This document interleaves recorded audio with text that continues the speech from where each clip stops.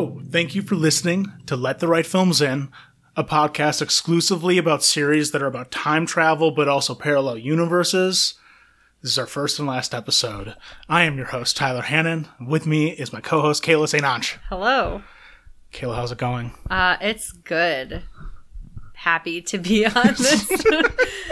Work is killing me and I want to die. No, I'm just kidding. It's good to be on this monthly podcast schedule. Yeah, and we're doing it. This is it. This is like the second one. It is now a trend. We're doing it, yeah. We've done a podcast 2 consecutive months in a row. 2 episodes is a habit, right?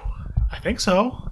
Cool. I mean, there are 2 dots on the chart. There's a line, so there's a trend. There's a month over month, trend line. You can tell that work is on the brain.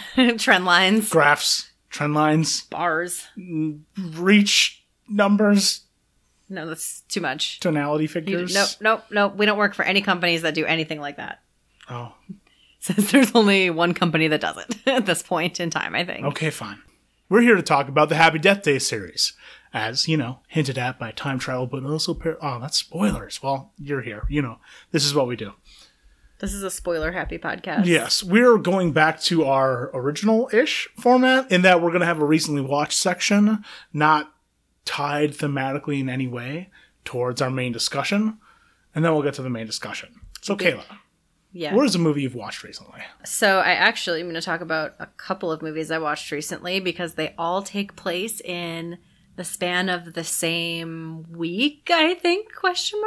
So recently I undertook the hilarious task of watching all 3 John Wick movies in one day because Ben put the first one on against my wishes because not that I had anything against John Wick. I love Keanu, love slick, beautiful neon things. However, I just emotionally could not stand the thought of having to watch a precious puppy die. So I literally did not watch the movie for 3 years. I think it's been out. Because I'm can watch a million horror movies, but you kill a puppy and I am out. Anyway, I ended up loving the first one so much, and because Tyler has the 2-pack on Vudu, free Vudu promo, we watched the second one, and then I came to the amazing realization that at the time, John Wick 3 was still in theaters, so I asked Ben if he would be willing to do that since we were planning on watching the second one and there was like a 5 p.m. showing. So I texted Tyler and asked if he would be willing to embark upon this mission with us to see the third one after I caught up on the first 2. And he was gleefully happy to do so. And, wow, those are some movies. I love Keanu Reeves. He is a beautiful, pure murder machine that I would die for. He just wants to remember his wife. He just wants to have like a simple life, and they just keep coming up with reasons for him to not have a simple life. It wasn't just about a dog. But yeah, the first one is a fun, slick little action movie, and the second and third ones are absolutely fucking bonkers in the best way. I think the only review that I put on Letterboxd for number 2 was I too would dramatically slit my wrists in a bathtub to spare Keanu Reeves from having to kill me. And that's just like, I don't know. They're just like these big goth neon movies with like beautiful music and beautiful choreography of death. And like, I don't know. It's not usually my thing. Like, I'm not really like a stylized violence person, but just something about these, although I will say maybe watching all 3 in the same day isn't great because I definitely by the end of the third one was like a little fatigued with all the murder and death. But overall, a fun little series that it seems like they're just going to keep getting to do bigger and crazier. Just say no longer little. Yeah, I don't know. There's a universe now. The whatever they're called. The adjudicator? Yes, that completely made up word that doesn't make sense. That one. They adjudicate. Yeah, I don't know. And it's also like, I don't know. Keanu Reeves is just so pure. I believe in his cause. There's a non-binary character. There's good dogs. everywhere. Like, it's just a great series. I don't know. I wasn't really sure what to expect. I thought I would grudgingly like them, and I kind of came out of at least number 2 being like all in on the series. So, I don't know. It's good stuff. TikTok Man spinoff when, though? Yeah. Jason Mantzoukas, like, my favorite, perfectly cast somehow. My favorite still frame in the whole movie has to be when the adjudicator hands their umbrella to the TikTok Man. He's just got, like, for a brief second, he's like, oh, okay. I don't know. There's something about, I love good. Jason Mantzoukas. Love Morpheus.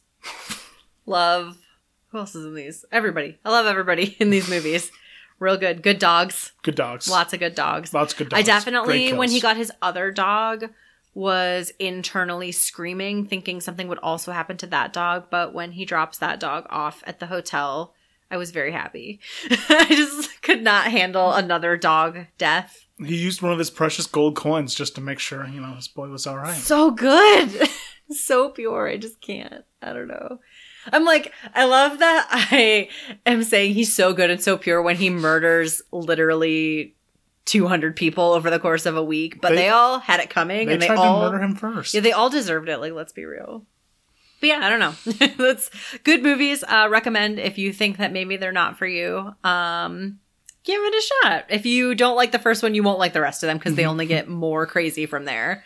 But neat little world. I honestly... My last point is that I would read a giant tome of mythology about how this entire system works. I can't remember who it was. Somebody tweeted and they were saying something along the lines of, somebody explain the coins in this world because the coin is either good for life protection or one phone call, and I don't understand. So, I mean, how much do you value the phone call? Is it worth your life? True. I don't know. The coin system makes no sense, but I'm obsessed with it. It's when you need a favor. Also, that entire sequence in the second movie when he's going to kill the Ultimo Goth lady where they're just at a music festival and it's just beautiful music set to murder. So my vibe. So into it. I don't know. Music set to murder as opposed to murder set to music, which is usually what we get. Yes. So yeah, strong endorsement. Big like. Tyler, what have you watched recently? Well, in much the same vein, I watched another movie about a man going to Europe. I have no idea what you're about to say. That's the one connection. I watched Cure for Wellness, the wildly successful Gore Verbinski 2017 blockbuster. Yep, those are the same kind of movie. The exact same. Cure for Wellness, a 2.5 hour long, just weird. We talk about Blank Check too much, but when you talk about blank checks, this movie is absolutely one of the weirdest things I've seen. Got to spend so much money on it, and I love it. And actually, it should be 5 hours long. It's one of those movies where, like, I can't recommend it, but I also can't recommend it enough. Is this going to be another movie that you like, but nobody else likes? Listen, it has the Karen Hahn endorsement. And that's all. That's all the Is backup. Dane DeHaan a Karen's boy? Oh, he's pretty young for a Karen's boy, but maybe. Do we want to get into other film Twitter? No, it's okay. I'm sorry. Continue. I just had to ask. No, Cure for it reminded me how much The Ring is actually like. If there was a founding fathers of my horror taste, Gore Verbinski's adaptation of The Ring would be up there because we got like a minute into like just weird, wet child soundtrack stuff going on. I'm just like, oh yeah, this is my shit right here. And then there was a train. There was a train. And we rewatched, and it was really cool. We rewatched The Ring together, not that like a couple summers ago, didn't we? I think so. And I remember us both being shocked at how well it held up. So I think maybe Gore Verbinski knows what he's doing, guys. I mean, minus the Pirates of the Caribbean movie. The first Pirates of the Caribbean is good. No, he did the third one. The third Pirates. I like the third Pirates movie. I haven't watched it in a while, but like that thing's nuts. Okay. Are you sure it's not good? I haven't. have never liked it. You probably watched it more recently than me. I don't think so. I'm trying to think. That seems like a series that Ben would make me watch for no reason, but I don't think I've seen it since I was in high school. I mean, but I didn't like it. Really weird. I didn't like it when it came out, and I definitely didn't like it in high school. Okay. So that's two not likes. I'm trying to surreptitiously IMDb Gore Verbinski right now, and it's not working because I can't type. Yeah, this movie is absolutely nuts. It's about Dane DeHaan is like, life sold to the finance industry, being a big top money making exec. He's sent out to a wellness center that nobody returns from to fetch executive for finance merger reasons, but he gets trapped there, and it's like, he kind of gets sucked into the world, but also it's really weird, and this is obviously, there's something culty going on. Ultimately, the answer, I don't think the answers are kind of like satisfying, but I kind of just enjoyed being in this like weird Swedish wellness world that is just like wet and bright, but also dark. It is a real mood. Sure, if you break it down to like the plot mechanics and the character motivations and stuff, it's kind of whatever. Does a movie have to be good as well as good? Can a movie be great without being good? Yeah. Yes. Hey, update. I looked at Gore Verbinski's IMDb and I've changed my mind. He does not know what he's doing, ever. Sorry, just a quick rundown. Mouse Hunt. Great. That, for some reason, as a child, I was literally terrified of the movie Mouse Hunt. I have no idea why, because as far as I can tell, it's literally just a movie about a mouse outsmarts two guys, but something about it, I saw it maybe just a little bit too young, and I think there was one joke about them wanting gleefully to kill the mouse, and every time anybody would even bring up the idea of watching the film Mouse Hunt, I would just dissolve into tears. I mean, you refused to watch John Wick for 3 years because an animal was killed. So yeah, going on, The Ring. He did direct all of the Pirates of the Caribbean movies, so it's all his fault. Okay, I was gonna say. The Weatherman, Rango, The Lone Ranger, and A Cure for Wellness. Yeah, so, I mean, you have 4 masterpieces on there. The Ring, Pirates of the Caribbean, Curse of the Black Pearl. First Pirates of the Caribbean is good. And A Cure for Wellness. I've never seen Rango. Masterpieces, every one, on the same level. I will still, despite everything, I like the first Pirates of the Caribbean movie. Yeah, it's a good movie, and it could have just been done. Could have just been done. And then we just ended up here and now. Maybe in the alternate... He didn't do the 4th or 5th one. Yeah, maybe in the alternate timeline, 5 of them, where we're not in the bad place, there was only one Pirates of the Caribbean movie. I don't know. I remember, like, the second one is definitely not good, but the third one, it just gets really weird. The second one's, like, fine. It's because they shot them 2 and 3 back to back. Here's the thing, Kayla. Dads. Yeah. Have you considered Dads? It's truly because they shot the 2 of them back to back, and I think they made like one whole movie during that time, and then had to split it into 2 movies. Wait, A Cure for Wellness is also about dads. Does Gore Verbinski just have an issue with dads? I don't know. Is his dad okay? Should we give him a call? I don't know. This has been the Gore Verbinski corner of LTRFI. Which is mostly just very confused, which is appropriate. Does anyone know what's going on with him? Please reach out in the comments. Thank you. He's making something called Space. No, I already read that. I hate space movies. Not gonna watch it. Can't do it. No. Anyway, the other movie that we both watched, so we decided we could eke in. Oh no! Couldn't you tell I definitely had so much more to say about A Cure for Wellness? Do you? No, I don't. Okay, so the other movie that we both watched, so we thought we'd be economical because we're really good at that on this podcast, was Scary Stories to Tell in the Dark, which is, I think, our official Halloween season kickoff, if we're getting picky about it, since it's like. Not obviously the first horror movie that I've watched recently, because that's just a state of being, but like it's the first theatrically released horror movie that I've watched and recently. It's set on Halloween. Yeah. Well, it starts on Halloween. Yeah, good. Which makes it a very obvious early August release. Yeah. So here's the deal. This movie is cute and good, but also gross and weird in some places. It is at just like A Cure for Wellness. No. It is at the limit of its PG-13 rating in a couple of places, I think. Gore and gross wise, but all of the characters are characters that I immediately loved and cared for, especially our plunky heroine. I think this movie does a really great thing where actual teenagers are playing the teenagers. So just a fair warning, you might for a second think that they're 12 because Hollywood has lied to us about what teenagers look like, but they are real teenagers in real time, and I really appreciated that. I also did not know going in that it's a period piece, so I actually really liked that setup of it being in the 1960s. And yeah, I don't know. I don't have like a lot of memories of the stories. Like I remembered the toe one, and I remembered the pimple one, because that's obviously gross and terrifying. But overall, like I know a lot of people didn't like the framing of it, but I did. I thought it was a good way to connect those things and make us care about why they're happening and care about, I don't know, the premise. Because overall, like at the end of the day, they're silly stories, even if they're meant to be scary. They're scary stories. To tell in the dark, yes. Yes. I don't know. What did you think of it, like overall? I really enjoyed it. I thought it was nice. I thought the kids were pretty good.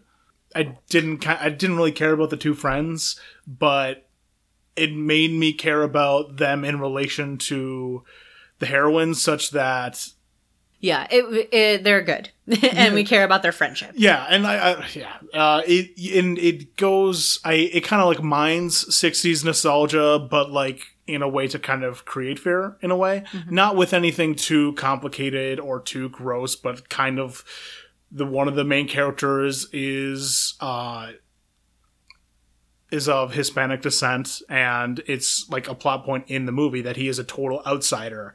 And movies have to find ways for kids to not go to authorities, and this one found a pretty natural way. Yeah. And that, like, you can't trust the cops. Yep. Another thing, this movie, honestly, in some places is scarier than it has ever any right to be. There were a couple of legitimate good jump scares that got me, but in the way, like that classic, beautiful sleepover, everybody's watching a horror movie way, where I jumped and then immediately was like grinning and excited about it.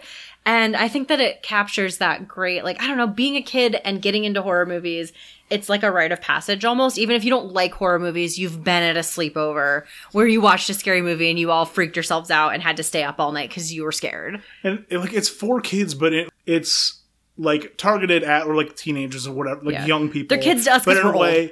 But in a way that it doesn't softball it, but it also isn't traumatizing. It actually finds that weird, like that difficult middle line where like it's not pandering, but also like not actually for adults, but like it's gonna be a great entryway for a lot of like tween kids who are trying to get into horror. Like it's maybe what I would show one of my friends' kids.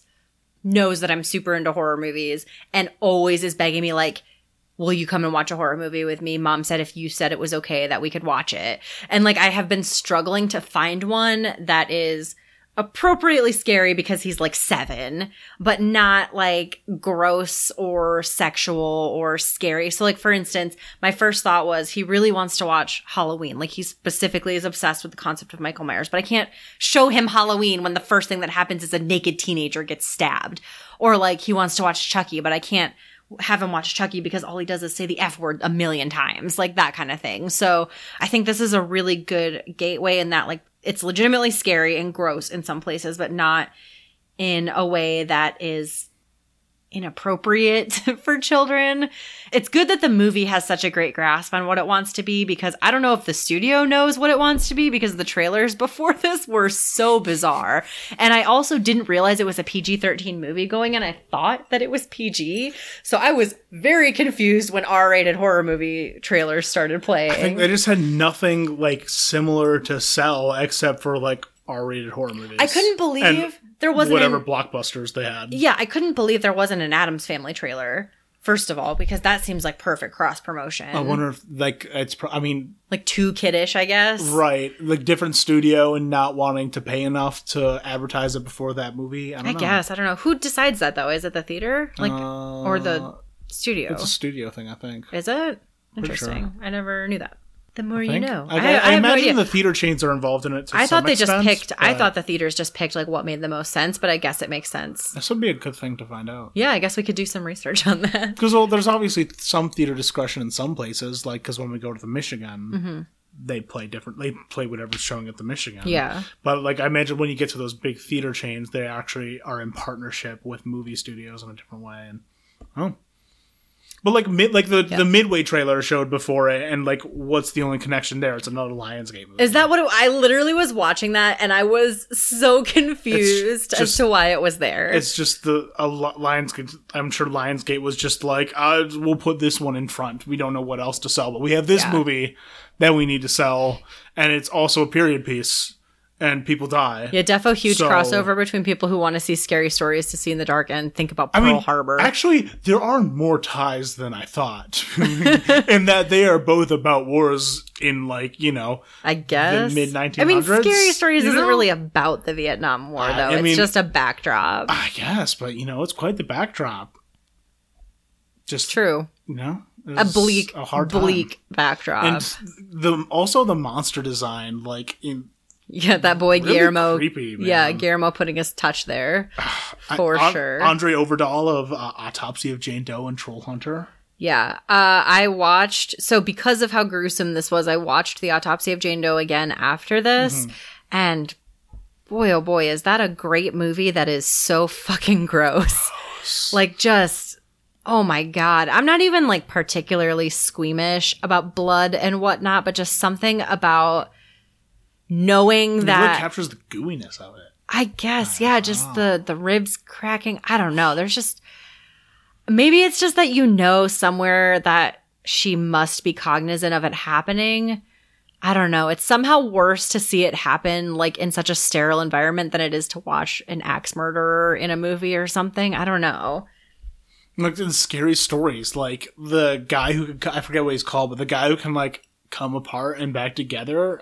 Oh God, yeah, not good. And also the Absorby lady didn't like that one bit. Ooh, yeah, no, that's what I mean. Like those, I am sure that like I've never read Scary Stories to Tell in the Dark, so like I'm sure that like those characters are in that, but something about how they're realized here, like all of them really mess with me. Or like when the kid is turned into a scarecrow, like that. Oh gosh, yeah, that's the other one. That was the other one that I remembered from reading it when I was in like 7th or 8th grade. And just, yeah. Ugh. Lots of great sequences. Like, I highly, highly recommend this movie if you want to kick off your Halloween season in theaters in style before It Part 2 comes out. I mean, that's why this movie was made and came out in early August, was like to capitalize on it, but also to avoid it. Yeah. And it did pretty well, which makes me happy, because always like when good horror movies do well. Yeah, I'm definitely all in on whatever Overdahl is doing next, because I'm super interested to see what the follow-up is. But there's something called Mortal in 2020 that's a fantasy adventure origin story about a young man discovering he has godlike powers based on ancient Norwegian mythology. Oh no, he's gonna go franchise. No, I'm just kidding. Starring Nat Wolff. Okay. I specifically hate Vikings, so that kind of does not appeal to me. But maybe, I'm sure that it will still be good, and I'll probably see it at some point. Nat Wolff is very, like, grisly. Yeah, he's the other one. He's the other one? Oh, that's right. Alex Wolff is Hereditary. That's right. I only know that Nat Wolff and Alex Wolff are people in the world who were on a TV show? The Naked Brothers Band. Okay. So, mid-2000s. Yes.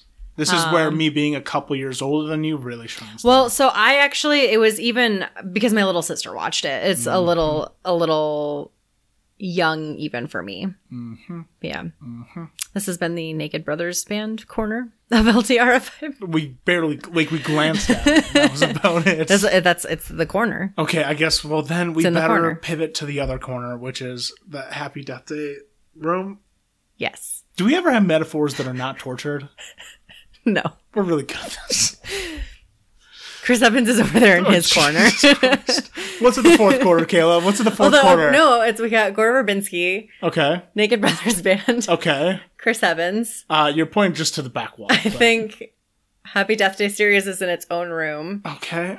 A24 is the living room, I guess. I don't know what's in the other corner. I need a diagram now. I'll make a map. I can put it in the show notes.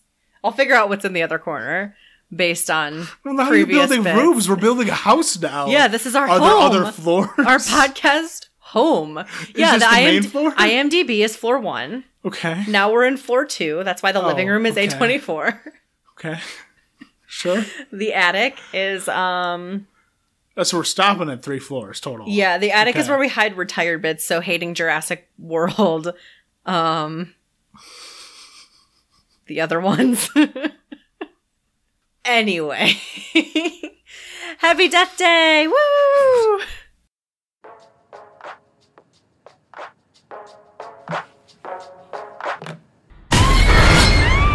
Is everything okay? Assuming that I believe any of this is even possible, Sprinklers. Car alarm. the way I see it, you have unlimited amount of lives, unlimited opportunities to solve your own murder. So I'm supposed to keep dying until I figure out who my killer is? You want to live to see tomorrow, right? Whoever's killing you knows it's your birthday. Pretty much the entire school knows. These are signs of major trauma. You should be dead. You relive the same day over and over again. Kind of start to see who you really are.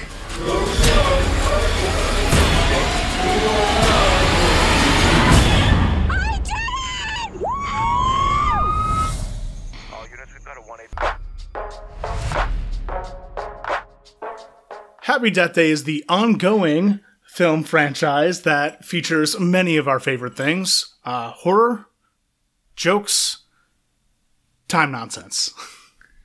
My 3 favorite things, in which we follow the very rough day that Trey Gelman has, waking up just a wee bit hungover, and having a hard time in the first movie without giving too much away just yet. I guess that's where I'm not sure how we want to approach it. Maybe we should just start with our experience. Let's just talk about it. Let's talk about the first one, Yeah. naturally transition into the second one. I really find them to be 2 peas in a pod. Yeah. And I will say, you really can't talk about the second one without completely spoiling what happens in the first one. So if you do happen to want to watch these without, I don't know, any spoilers at all, I guess. You really, that's just it. Yeah, and these are 2, as a fair warning, these are 2 movies that you, honestly, you could know everything that's going to happen and it's still a really fun ride. And I think that you could pick up the second one without having seen the first or whatever you want to do. But I really also think that they super benefit from being watched back to back because they're super fun and they flow into each other literally perfectly on purpose. So it's good. And both surprise you by actually taking some time to deal with an intense emotion. And the second one even expounds upon that further in a more complex way. Yeah, these are really good. I remember when the trailer first dropped. I can't remember what movie we saw in theaters. I remember sitting in the theater, but I don't remember the movie. 2017, it might have... I don't know. Anyway, we in theaters together. Yeah. The trailer for this dropped, famously with 50 Cent's Into Club for the ringtone, which I wish they'd been able to get the rights for because it was so funny in its comedic execution. But I just remember we watched the trailer and I think we were both optimistic that it was going to be good. That's good. But it definitely, every Blumhouse movie has that vibe of this is either going to rule or be terrible. Mm-hmm. So you can get a Happy Death Day or a Truth or Dare. How? I can't. Both of which I saw in theaters because RIP Movie Pass. So, yeah, I don't know. It was a movie that I think we were both anticipating. And you saw it before I did. Do you remember that? It was a good gosh darn time at the movies is what it was. Yeah. Oh yeah, you didn't actually see it in theaters, did you? I think now that I'm thinking about it, I saw Happy Death Day 2 in theaters. I remember being very excited when you finally watched it. Yeah. And I was like, I watched it on your Vudu. That's what I did. Yeah? Yes. Pretty good? Pretty good? Yes.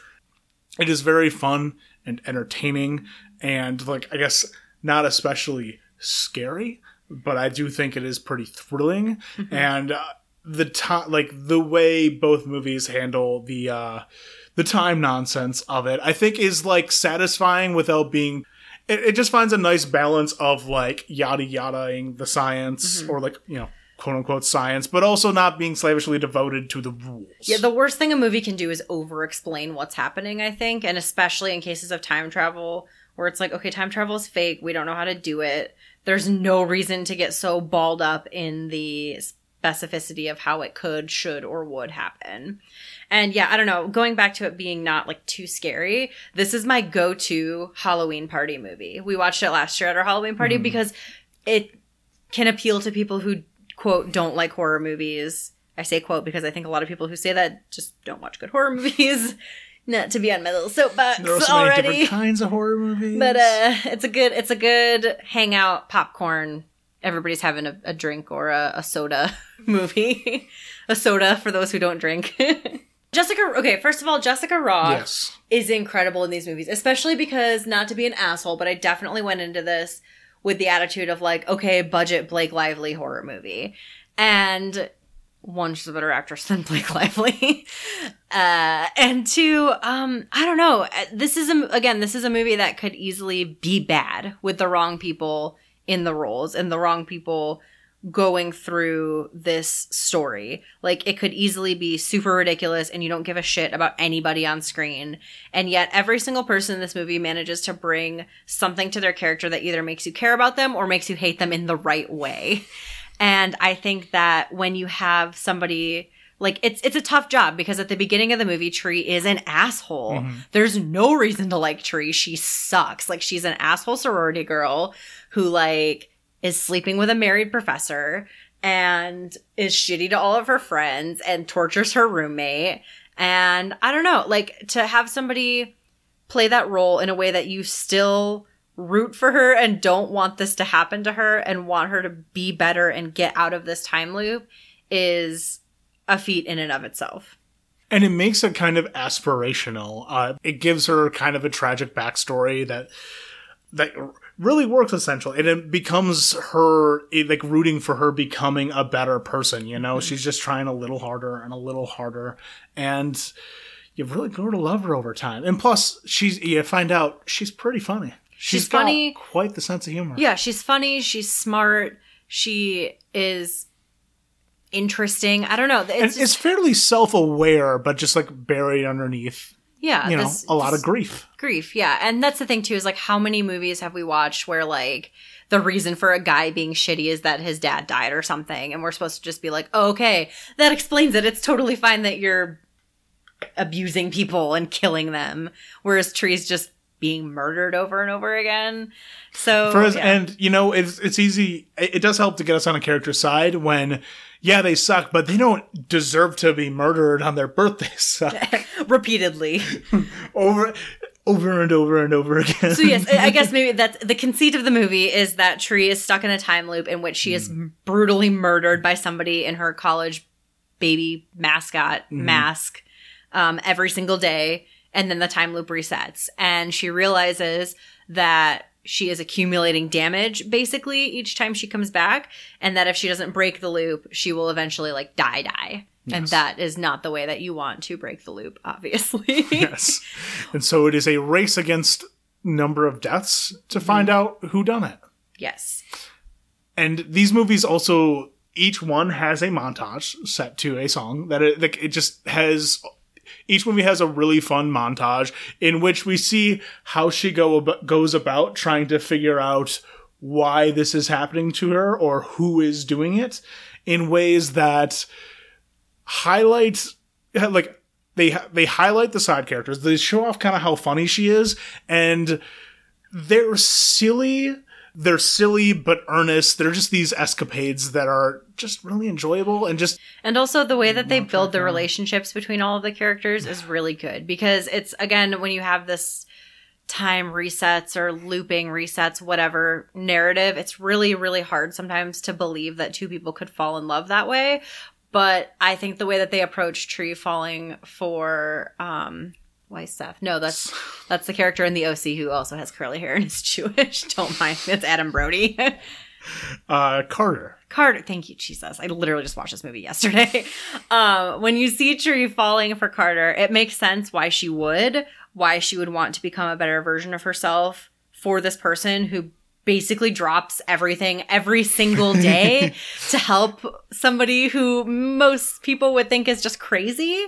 Another thing that I really like about this movie is that it would be really easy to waste time on getting people to believe you, but the way that they set up these characters and the way that they write the relationships between them makes it really easy to believe that all of these people would just immediately do this, believe it generally. Or like give her the benefit of the doubt. Yes, be interested. It's how kind of like how we talk about what we like about It Follows is that because they're all teenagers, they're willing to just accept this as fact and try to help their friend. These are a little bit older, they're in college and whatnot, but it's kind of the same principle where it's just they want to help each other and they want to be better people at the end of the day. And I think that when you factor in the grief of losing her mother and when you see that, like, I don't know, that fear of my mom died and now I'm going to die and trying to grapple with that, I don't know, I don't know if it's her performance or the writing, but they just do a really good job of like taking all of these things which individually could make the series not work. And even when you get into the timey nonsense of it, the first one has this perfect balance of this is what is happening. Don't know why. It just is. And then the second one has this great balance of this is why it's happening. We have explained it, but not to the point where you feel like you need to sit there and poke holes in it, which is my least favorite thing that people do with time travel movies or trying to solve a mystery in a horror movie in general, like the Oculus argument, of which we shall not speak. I mean, the Happy Death Day is helped by the fact that it is more comedy than anything else. Like, it is constantly doing jokes, and I think it is pretty open about the fact that it's willing to fudge its own rules or like not explain certain rules for the sake of comedy. Say the second one, we see characters' reactions to her death for comedic reasons, even though I don't know, does it reset as soon as she die, or do the rest of the characters go? I don't actually know. Do they finish their day like with that knowledge? Yeah. The only time we even get a glimpse of it is when we see Carter and Danielle react to her skydiving in front of them. And this is the thing too, where I was thinking about this when I rewatched it on Sunday, where I was like, wow, it kind of sucks that Tree definitely for at least 30 seconds traumatized a bunch of people, because there's almost always a witness to how she kills herself in the second movie. I guess if you know the entire universe is going to reset and they'll have no memory of it. But so this is where we get into like when people compare it to Primer, because in Primer, the way that it works is every single time they're creating a new dimension, basically, and all of them are just running around, like running into each other and killing each other and stuff. So it's, I guess, not a new dimension, but a new I'm not going to try and explain Primer because no part of it makes sense. But the one thing I know about Primer is that you should never try to explain Primer. Just Google Primer timeline chart, everybody. It's literally just scribbles on a paper because there's so much going on. I don't know. Love Shane Carruth. Crazy guy. Would love for him to be able to do anything, but I'm not going to explain Primer to you. Someone make a movie. Let him make a movie. Let him make a movie. Literally, yes. Happy Death Day 2 is the primer for teen comedy horror movies. Who was it? We literally just looked up who tweeted this, but it was David Sims. David Sims, yes. Literally, my BFF, David Sims. Yeah.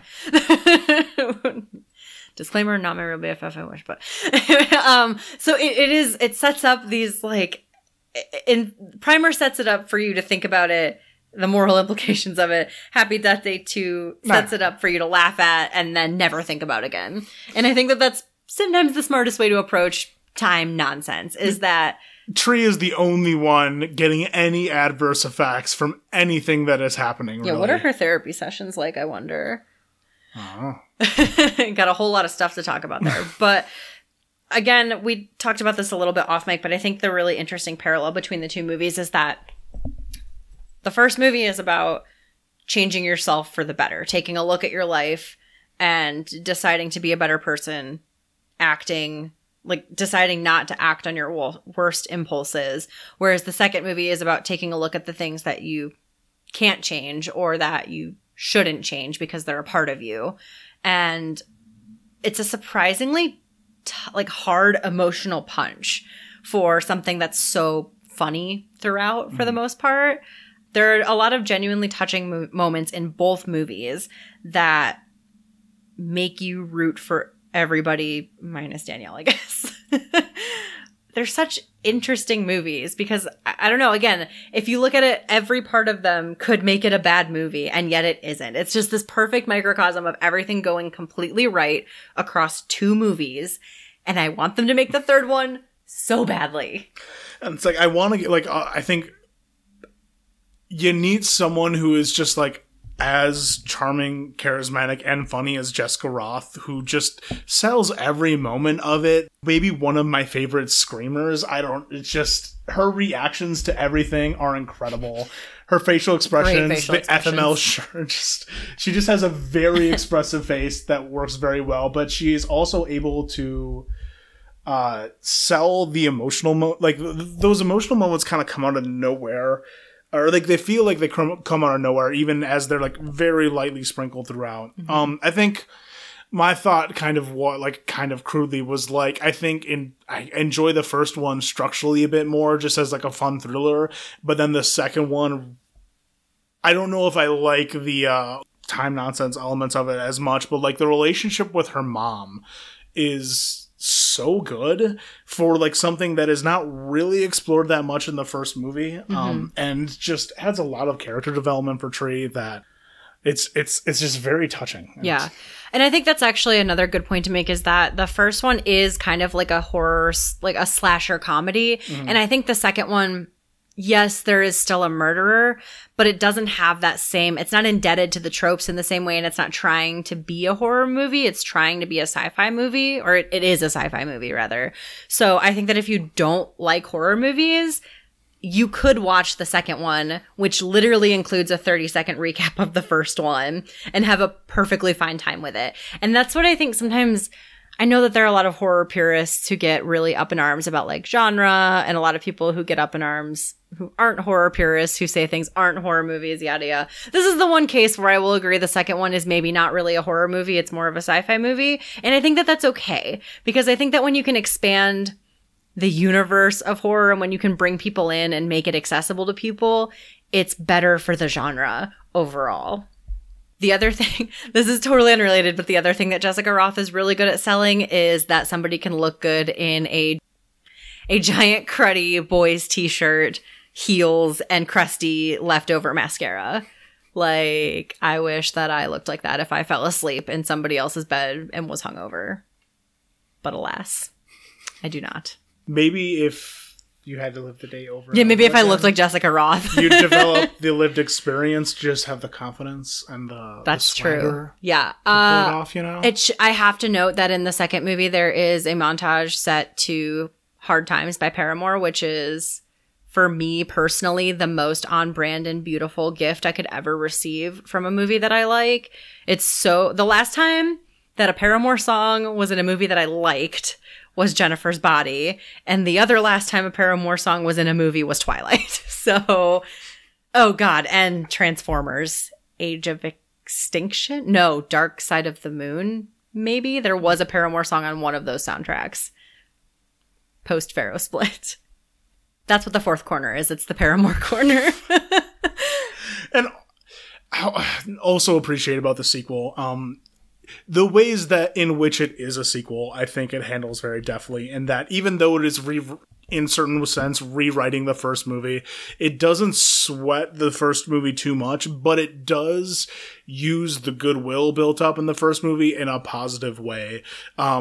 Tree in general, I think, reacts like many people would react to such a situation, and she does so in such an entertaining way, and she's just so exhausted and over this shit as soon as it starts happening in the second one again, and it's one of the most entertaining scenes in movie history. Yeah, her waking up and realizing it's her birthday again is a top 10 comedy scene for me of all time, maybe. I don't want to quote it directly because I don't want to spoil it for you guys if you haven't seen it, but it is so good. So pure. Yay. Yes. Oh, man.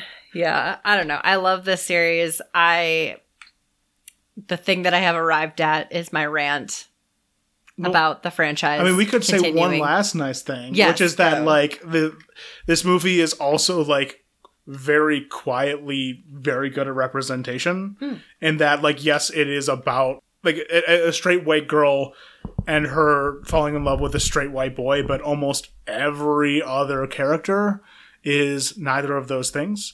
Plenty of actors of color in there who they definitely don't have as fully developed characters, but they get some of the funniest They lines do in the movie. stuff. Yeah, they're they get in it. tons of screen time. They're honestly the ones doing most of the work in certain ways. I love when I accidentally nod profusely, like anybody can see that I'm doing that. I mean, I feel like that's what I do most of the time when you're making smart points. I'm like, yes, Kayla, go off. But not say anything at all. Yes, queen. Kayla, your challenge to one Mr. Blum. All right, we've Issue it. we've blocked out 45 minutes. No, I'm just kidding. So here's the deal. We jokingly for this ongoing movie franchise. We have jokingly introduced the movie as an ongoing franchise. There's However, no joke about this. How dare you?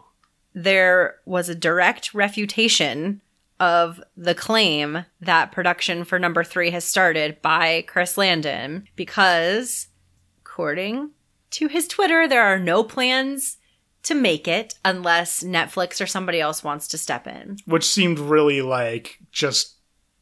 It's not happening. Jason Blum, what the actual fuck? You asshole. First of all, I will fight you. I will fight you, and if I win, you have to make Happy Death Day 3. Second of all, explain to me how Blumhouse made a Halloween movie that made a fuck ton of money, like honestly more money than it had any right to make, optioned sequels for Halloween movies that will then also make more money than they have any right to make, and that the entire premise of your studio is based on making a movie for $14 and then making $1 million at the box office because anyone will go see a shitty horror movie. But you can't find it anywhere in your checkbook to make Happy Death Day 3. Because why? I don't know. Both movies made back their budget. The second one didn't make... They made back and then I think surpassed, like profited. Both movies were profitable. The second one, maybe not as much as the first one, but maybe that's because you released it at Valentine's Day. I don't know. I'm not a professional marketer, but like, it's a summer horror movie. Just released in summer. Just a thought that I had. And it's like, okay, these movies cost like... It'd be a good August movie. 20 mil to make. Maybe. Well, the 30 mil. The reported max. budget on the second one was $9 million, and okay, so $4 in Hollywood. And you have Halloween making $1 bazillion over here on also a low budget. So when you have this movie that doesn't cost a lot to make, is profitable, and people like, and has the greatest end tag setting up a sequel, I think, of all time. Like I've crunched the numbers and it checks out. Like, I get it. Okay, we're in this fucking Disney owns everything world, and every new Marvel movie sets a box office record, and they all have to be $300 million movies or whatever. But like, do they? Because they don't. Okay, I hate to be all like, we live in a society and Disney owns everything and the death of art and whatnot, because I don't think it's like necessarily a bad thing that 40% of all movies are comic book movies now. Okay, I do. But like, it just doesn't make any sense. It's not every movie is going to be a smash hit, but that doesn't mean that every movie that isn't a smash hit isn't worthy of being made. And especially when the series is profitable and has a fandom, it doesn't make any sense to not just make the third one. You have the budget to do it. You have the fans who want to see it. Explain to me why you can make 3 Halloween sequels that nobody asked for. I mean, according to the ticket stubs, they did. Okay, but here, like, I know, but according to Happy Death Day tickets, they did also ask for a third. We're not Happy even Death Day. asking for a mid-budget movie. This is like, what about a small, not a micro? Sure, it's more than $5 million, but it's like less than $15 million. Oh my God. Huh? It's just so frustrating to me because I like Marvel movies and I like blockbuster movies, but sometimes I just don't want everything to be a remake or a sequel or a universe. You know, we're asking for a sequel. I know, but like, I'm saying like not, I don't know. I will stop devil's advocating. Yes. I'm saying that this is an original concept. It's an original series. It has a funny, smart heroine at the center of it. A star-making turn. Yeah. Like I don't need more Halloween movies. I want something interesting and different. I want a small movie that doesn't cost that much to make and then makes money to be able to be greenlit for a sequel. Like, that's really the issue, is that there's no reason not to greenlight the sequel other than, I guess it's not going to make $100 million, so what's the point? Or like X% of its budget back. Or it's not going to make like 300% its budget. It might make like 150% of its Which budget. is awesome. Like, and that's the thing. That's what It's really... like, it's a good, fun, well-received movie series that is clever, seems to involve mostly good people, and is like good for... It feels like actively good for like certain representational things than like, I don't know if whatever the... Sorry to beat up on Truth or Dare, but like insert any of those. Truth or Dare was bad. And it's also just like, no offense, Jason Blum, but you're already in hot water for not hiring women ever. Could you maybe just keep the movie that stars a woman? Like, and isn't bad? And directed by a gay man. Like, yes, it's such, I don't know. It's just, I really feel like this highlights the crux of the issue in modern Hollywood, in that it is a successful movie, but it still can't get its sequels greenlit because it's not going to smash perform at the box office, and it's not necessarily like universe set upable. And again, I try not to be down on this stuff too much because it's, you know this, we have all heard this argument, but it's just so depressing to me. Like, that Happy Death Day can't get a sequel when it literally has every reason to. And then I have to look at the slate of Marvel movies owned by Disney, Fox movies owned by Disney, Hulu owned by Disney. Like, it's just fucking exhausting, okay? When I think about it, and I'm like, oh my God, maybe we are truly approaching the death of art. I don't know. Like, it's a spiral, all right? You can get there too. So again, we're not even like asking for the mid-budget movies. It's so the small budget. It's so tiny. Just let her do it. Just let him do it. It's not tiny budget enough, Kayla. Insane. Jason Blum, I'll fucking fight you. You're a coward. I would like to challenge all LTRFI listeners, all 12 of you. I personally am not going to purchase a movie theater ticket to see a Halloween sequel in protest of Happy Death Day not getting a sequel, because it's absolutely fucking bonkers. And I refuse to give Jason Blum money when he won't give me the thing that I want. So maybe that's petty. And like, yeah, I'll probably still see the Halloween movies when they eventually hit Shudder or Vudu or whatever. But if the only way that I can vote for things in Hollywood is with my money, and my money is a very small drop in the bucket, I don't know. Let's just see what we can do. I would really I'm gonna stay in and watch Happy Death Day instead. I would really like for this sequel to happen, and I think that maybe... And just like the one. Just finish the trilogy. It's a good trilogy, yeah. Yeah. Like, just let them do it. So I think if maybe we could all get on this train and talk about it on social media, vote with the doll hairs. Why? Why? I just want this sequel. And in a world where every sequel in the entire universe gets made regardless of anything, honestly, why can't I have this? Why can't we have this? I'm making it about me, but really the world would be a better place. It would. With a finished Happy Death Day trilogy. It would. Can't stress enough that the sting at the end of Happy Death Day 2 is so good. So good. And it's perfect. I just want it. And you should too. And we should demand these kinds of movies from studios that we love. We should demand that we get interesting new concepts instead of just the same rehashed, rebooted series over and over and over again. Like, those can be fun, but at the end of the day, we deserve to have a multitude of things and not just remakes and properties and whatnot. I'm looking forward to the Happy Death Day reboot in 2028. Oh, God. You know what? If it takes that long to get it, fine. Then it can be a cult reboot. I don't care.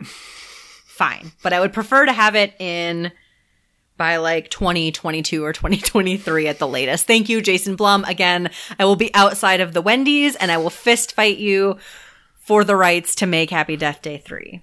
Can we just play a game or something? No, I'm going to fist fight him. Okay, fine. I'm going to do it. You're going to fist fight him. Okay. I don't know Jason Blum. I've never seen... I don't even think I've ever even seen a picture of Jason Blum now that I'm thinking about it. But I know that my righteous fury and love for art can defeat him in battle.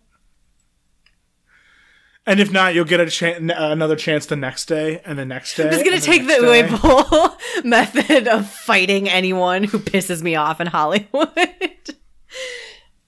So that's been Happy Death Day. Yeah. The ongoing movie franchise. The ongoing movie franchise. Jason Blum, you fucking coward. We really like these movies. They are clever and fun and silly, but earnest. And just very smartly put together. They're just like the perfect popcorn movie in a way. Tight 90 minutes. Right. Good. Just full of jokes. Nice. Have plenty of rewatchable value. Just smart enough and clever enough to engage your brain, but also not sweating it so much that you could put it on in the background of a party and have a good gosh darn time. Yeah, I made pumpkin soup and cranberry meatballs and cookies, and we all had a great time at our Halloween party last year, so it was good. Yeah. Tyler, as a follow-up to Happy Death Day, what would you recommend if while you're waiting for Happy Death Day 3 to come out, which it will, what would you watch in the meantime as a recommendation? Well, between Happy Death Day 1 and Happy Death Day 3, I would recommend Happy Death Day. You know what? No, that's not what I meant. Okay, so, I mean, I feel like I have already burned most of my time nonsense go-tos, either by actually recommending them on here at some point in the past, or just by mentioning Coherence all the time. So the movie I want to recommend is on Shudder. It's called You Must Be the Killer. It is a movie based on a Twitter conversation between two, I guess now kind of Twitter famous horror authors. I was very excited because it stars Whedonverse alums, Frank Kranz and Allison Hannigan as, the buddies. Frank Kranz is at a summer camp where things have gone horribly wrong and people have been slashed, as always happens at a summer camp. Don't go to summer camp. He calls his friend and says, everybody around me is dying. What do I do? And so Allison Hannigan, who runs like a nerd store or whatever, is talking him through it, and they realize slowly over the call, you know what? Buddy, I think you might be the killer. And shenanigans go off from there. It's another movie, I don't love it as much. It is not as, fun or thrilling as Happy Death Day, but it is just a fun, silly movie that I greatly enjoy. And it's now available streaming on Shudder, which you can subscribe to for only $4.99. Is it only $4.99 a month? Yeah, it is. Wow. That's such a great deal. It's I just used Tyler's login, so that was a complete genuine reaction. And God damn it. We are not endorsed by Shudder, unfortunately, but maybe someday we could be. Why would they? We talk about it all the time anyway. I don't actually need money from you, but I do want to be best friends with the guy that runs it. I can't remember his name right now. Sam Zimmerman. Yeah. Love a good drama horror. You can invite him on the podcast. He does podcasts. I guess there's nothing stopping us from doing that. No, that's... Cool. Do you want to play this out now? Sure. Let me pull up my email. Okay. Hey guys, do you want to help us write? Is this live? Submit live edits to our Google Doc. All right. Anyway, so for me, when I was thinking about a movie that I would recommend to watch after watching both Happy Death Days while waiting for Happy Death Day 3 to come out, I decided to step away from time nonsense. Although, if you want a migraine, you can watch Primer. But the movie that I am choosing to recommend is called Serial Mom. It is an absurdist horror comedy about a suburban mom who is a serial killer on the down low, but presents the picture of absolute perfection on the outside. Played by Kathleen Turner. The movie is directed by John Waters, which is also hilarious and interesting. And yeah, it's just this absolute absurd movie in which you have this mom baking pies and acting like a perfect housewife, and then saying, prank calling her neighbor to call her the C word, and killing people who vaguely inconvenience her because it's just not polite, okay? In that way, she shares a lot of methodology with Hannibal Lecter. And yeah, so it has Sam Waters as her husband, Ricky Lake as her daughter, and Matthew Lillard as her son. And it's just a great cast, a super fun movie. I watched it on a whim with Ben last summer, and we both are obsessed with it, kind of. And we're actually super lucky. We're going to get to see the anniversary showing of it at Salem Horror Fest this year. So Our other unofficial sponsor. our other unofficial One of our sponsor. other 5 unofficial sponsors. I have said before that Salem Horror can hire me to plan things for them because I'm very good at it. I mean, So have you submitted an application? They don't have any yet. That I know of. I also don't live in Salem, Massachusetts, but I sure would love to help curate part of that. I'm just saying, you say they can do it, but like, you know, just maybe engage with them a bit. You never know. Maybe. Anyway, Salem Horror Fest, big mood, big love. We leave in 40 days. Oh my God, is it really that close? Yes. I have so much not terrible, but so much ridiculous work travel that I have to do before then that's like the end. Oh, we get it. You're a fabulous jet setter. God, I'm so scared. But yeah, so that's the light at the end of the tunnel for me.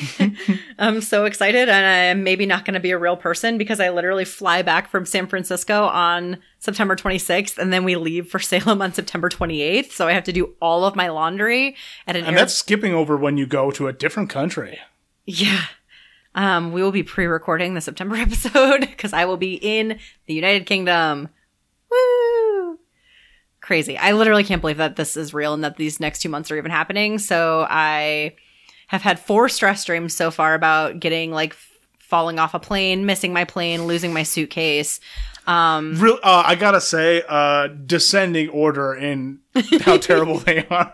It's a real Kayla thing. Very quickly went from- Real Kayla thing to be like, you know what's the worst thing that could happen out of all those dreams? Losing my suitcase. We very quickly went from falling out of the plane to, oh my God, I left my suitcase in the other room. Yeah. It's going great. I'm definitely not totally freaking out. But yeah, so that has been your August episode of Let the Right Films In.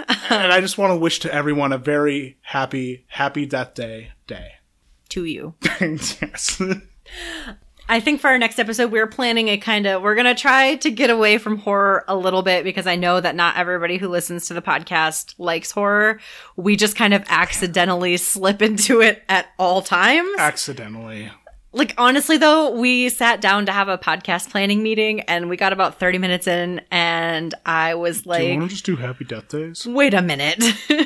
We got to do something that isn't a horror movie because there are people who don't like them. And we appreciate and love all of our listeners. So we don't want you to feel alienated and think that it's only going to be horror movies. So we have sort of planned a back to school themed episode for September.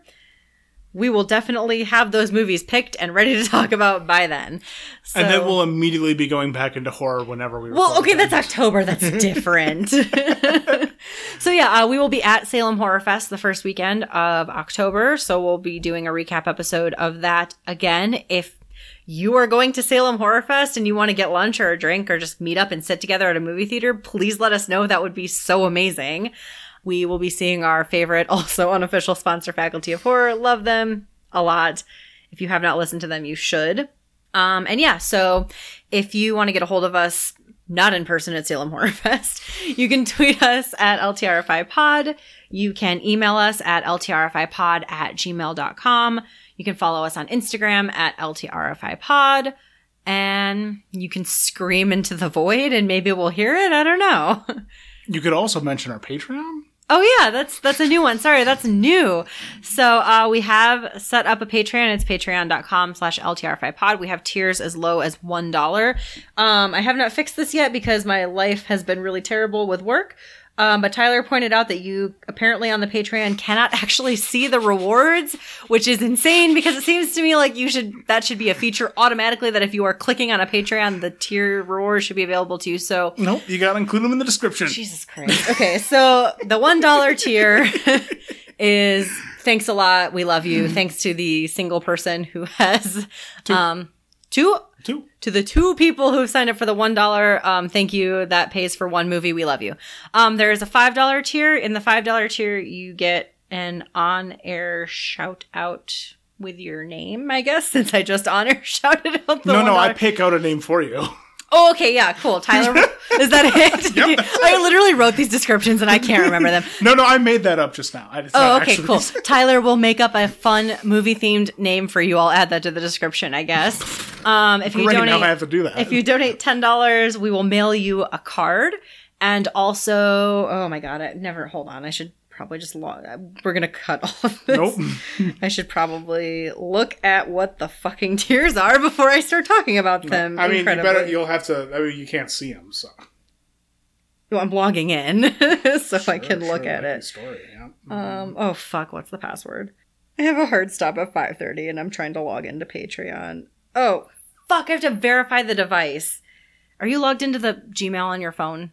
Yep. Can you verify it, please? Yep. I got the email. Can you just click on it? Someone's trying to log into our Patreon, Kayla. I just need to look at your phone. Because it's not going to do it from my phone, obviously. Cutting everything that just happened. Wait. Like going back how far?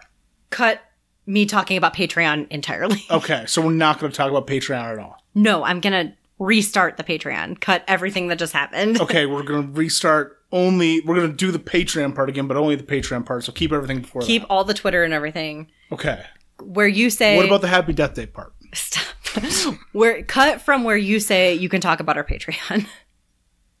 Okay. Okay. Yes, our Patreon that I set up.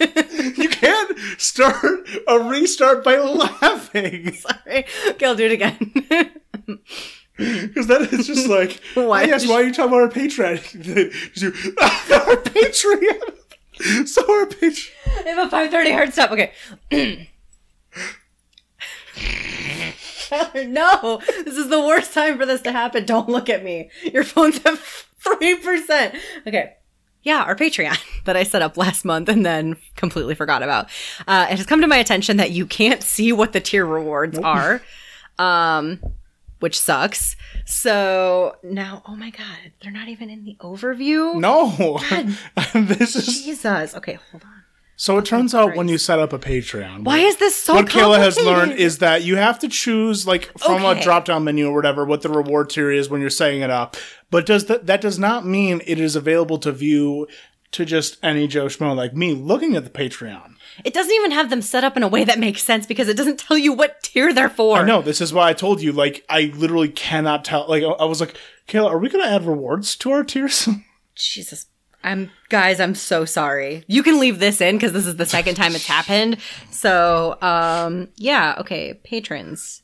So we spent 20 minutes logging into Patreon. All right. So for the $1 and $5 tiers, you will receive an on-air thank you. We are so grateful for your support. It means the world to us. For also, I think $5, because it doesn't even tell me what tier the rewards are for. Oh my God. You will get a mailed thank you card at $5 and $10. At $10 and $15, you can pick a movie for us to talk about, get a mailed thank you card, and an on-air previous rewards. All previous rewards, yes. If you donate $20 a month to us for some reason, you can be a guest on this podcast. You can pick the movie. We will have you on. You can talk about it. If you live near us, we can do it in person. If you do not live near us, as long as you have like Apple headphones with a microphone on them, that's fine enough. We've used that before in the past. So yeah, that's our Patreon. And if we somehow were to reach $100, right. Kayla will live in a haunted house for one whole month. That is not what I said. If we somehow reach $100 a month and not just somebody donates $100 to make me do this, Glenn, I fucking see you. This does not count. We have to reach $100 a month in sustainable, ongoing donations. So enlist your friends and tell them, hey, I'll reimburse you, but I need like 4 other people to also contribute $20. So the thing is that we will go to a haunted house where people can touch you, which is my worst fear. Tyler can record some ambient noise on his phone of me getting the shit scared out of me, and we will record an episode about it after that with the ambient noise and on live whatever dropped in. I mean, see, the fun thing is that this is never actually going to... It's never going to happen next year. I don't even need to be afraid because this will never happen. I do think we need to add another goal that's like, I would like to do some form of bonus episode to add extra content, but it would probably just be like extra recently watched sections every month, but we'd have to reach a certain like, I don't know, like $25 tier level. Yeah, if you guys give, or even if we reach a certain, like if we were to get like $20 a month. Yeah, that's what I'm saying. Like total. Right. And then we can like, afford to see more movies every month because the matinees are $5. So, like, I guess, like, we'll add that to it, but, like, we haven't picked a dollar amount yet, but I do think it'll just be, like, about, like, you know, how other podcasts on Patreon work. You Yes. get access to a bonus feed. We'll start doing guaranteed monthly bonus episodes. We are still working on it. Yes. But work in progress. If you love us, you can give us some money, and we will appreciate it eternally, is the bottom line of the Patreon. And there are rewards there, we swear. there are They will rewards. be updated by the time this is posted. I will do that. Remind me to do it tomorrow. I mean, I can do it too. I'll just but, do it like, at work. I'll just okay. fix it at work tomorrow morning. Awesome. So thank you so much for listening to Let the Right Films In. We will see you soon.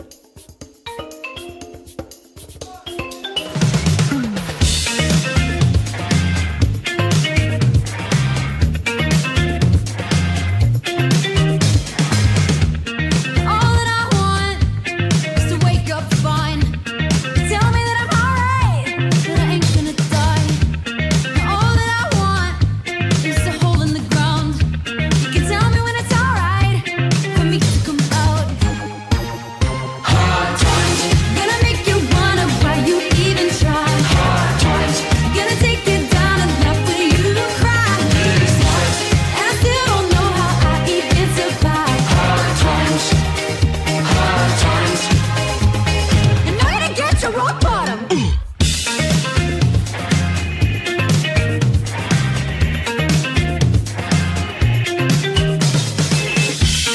Walking around with my little rain cloud hanging over my head, and it ain't coming down. Where do I go? Give me some sort of sign. You hit me with lightning, maybe I'll come alive. Hard times gonna make you wonder why you even tried. Hard times gonna take you. Okay, so to recap for the bloopers, we stayed pretty well on track the entire time. Lost the thread completely when we got to the actual movies, and then I had to go to the bathroom on mic. Well, I mean, you left the room. I did leave the, yeah, okay. I didn't take the microphone with me, but... Okay, let me take a stab at this again. Right. Cut that. Nope.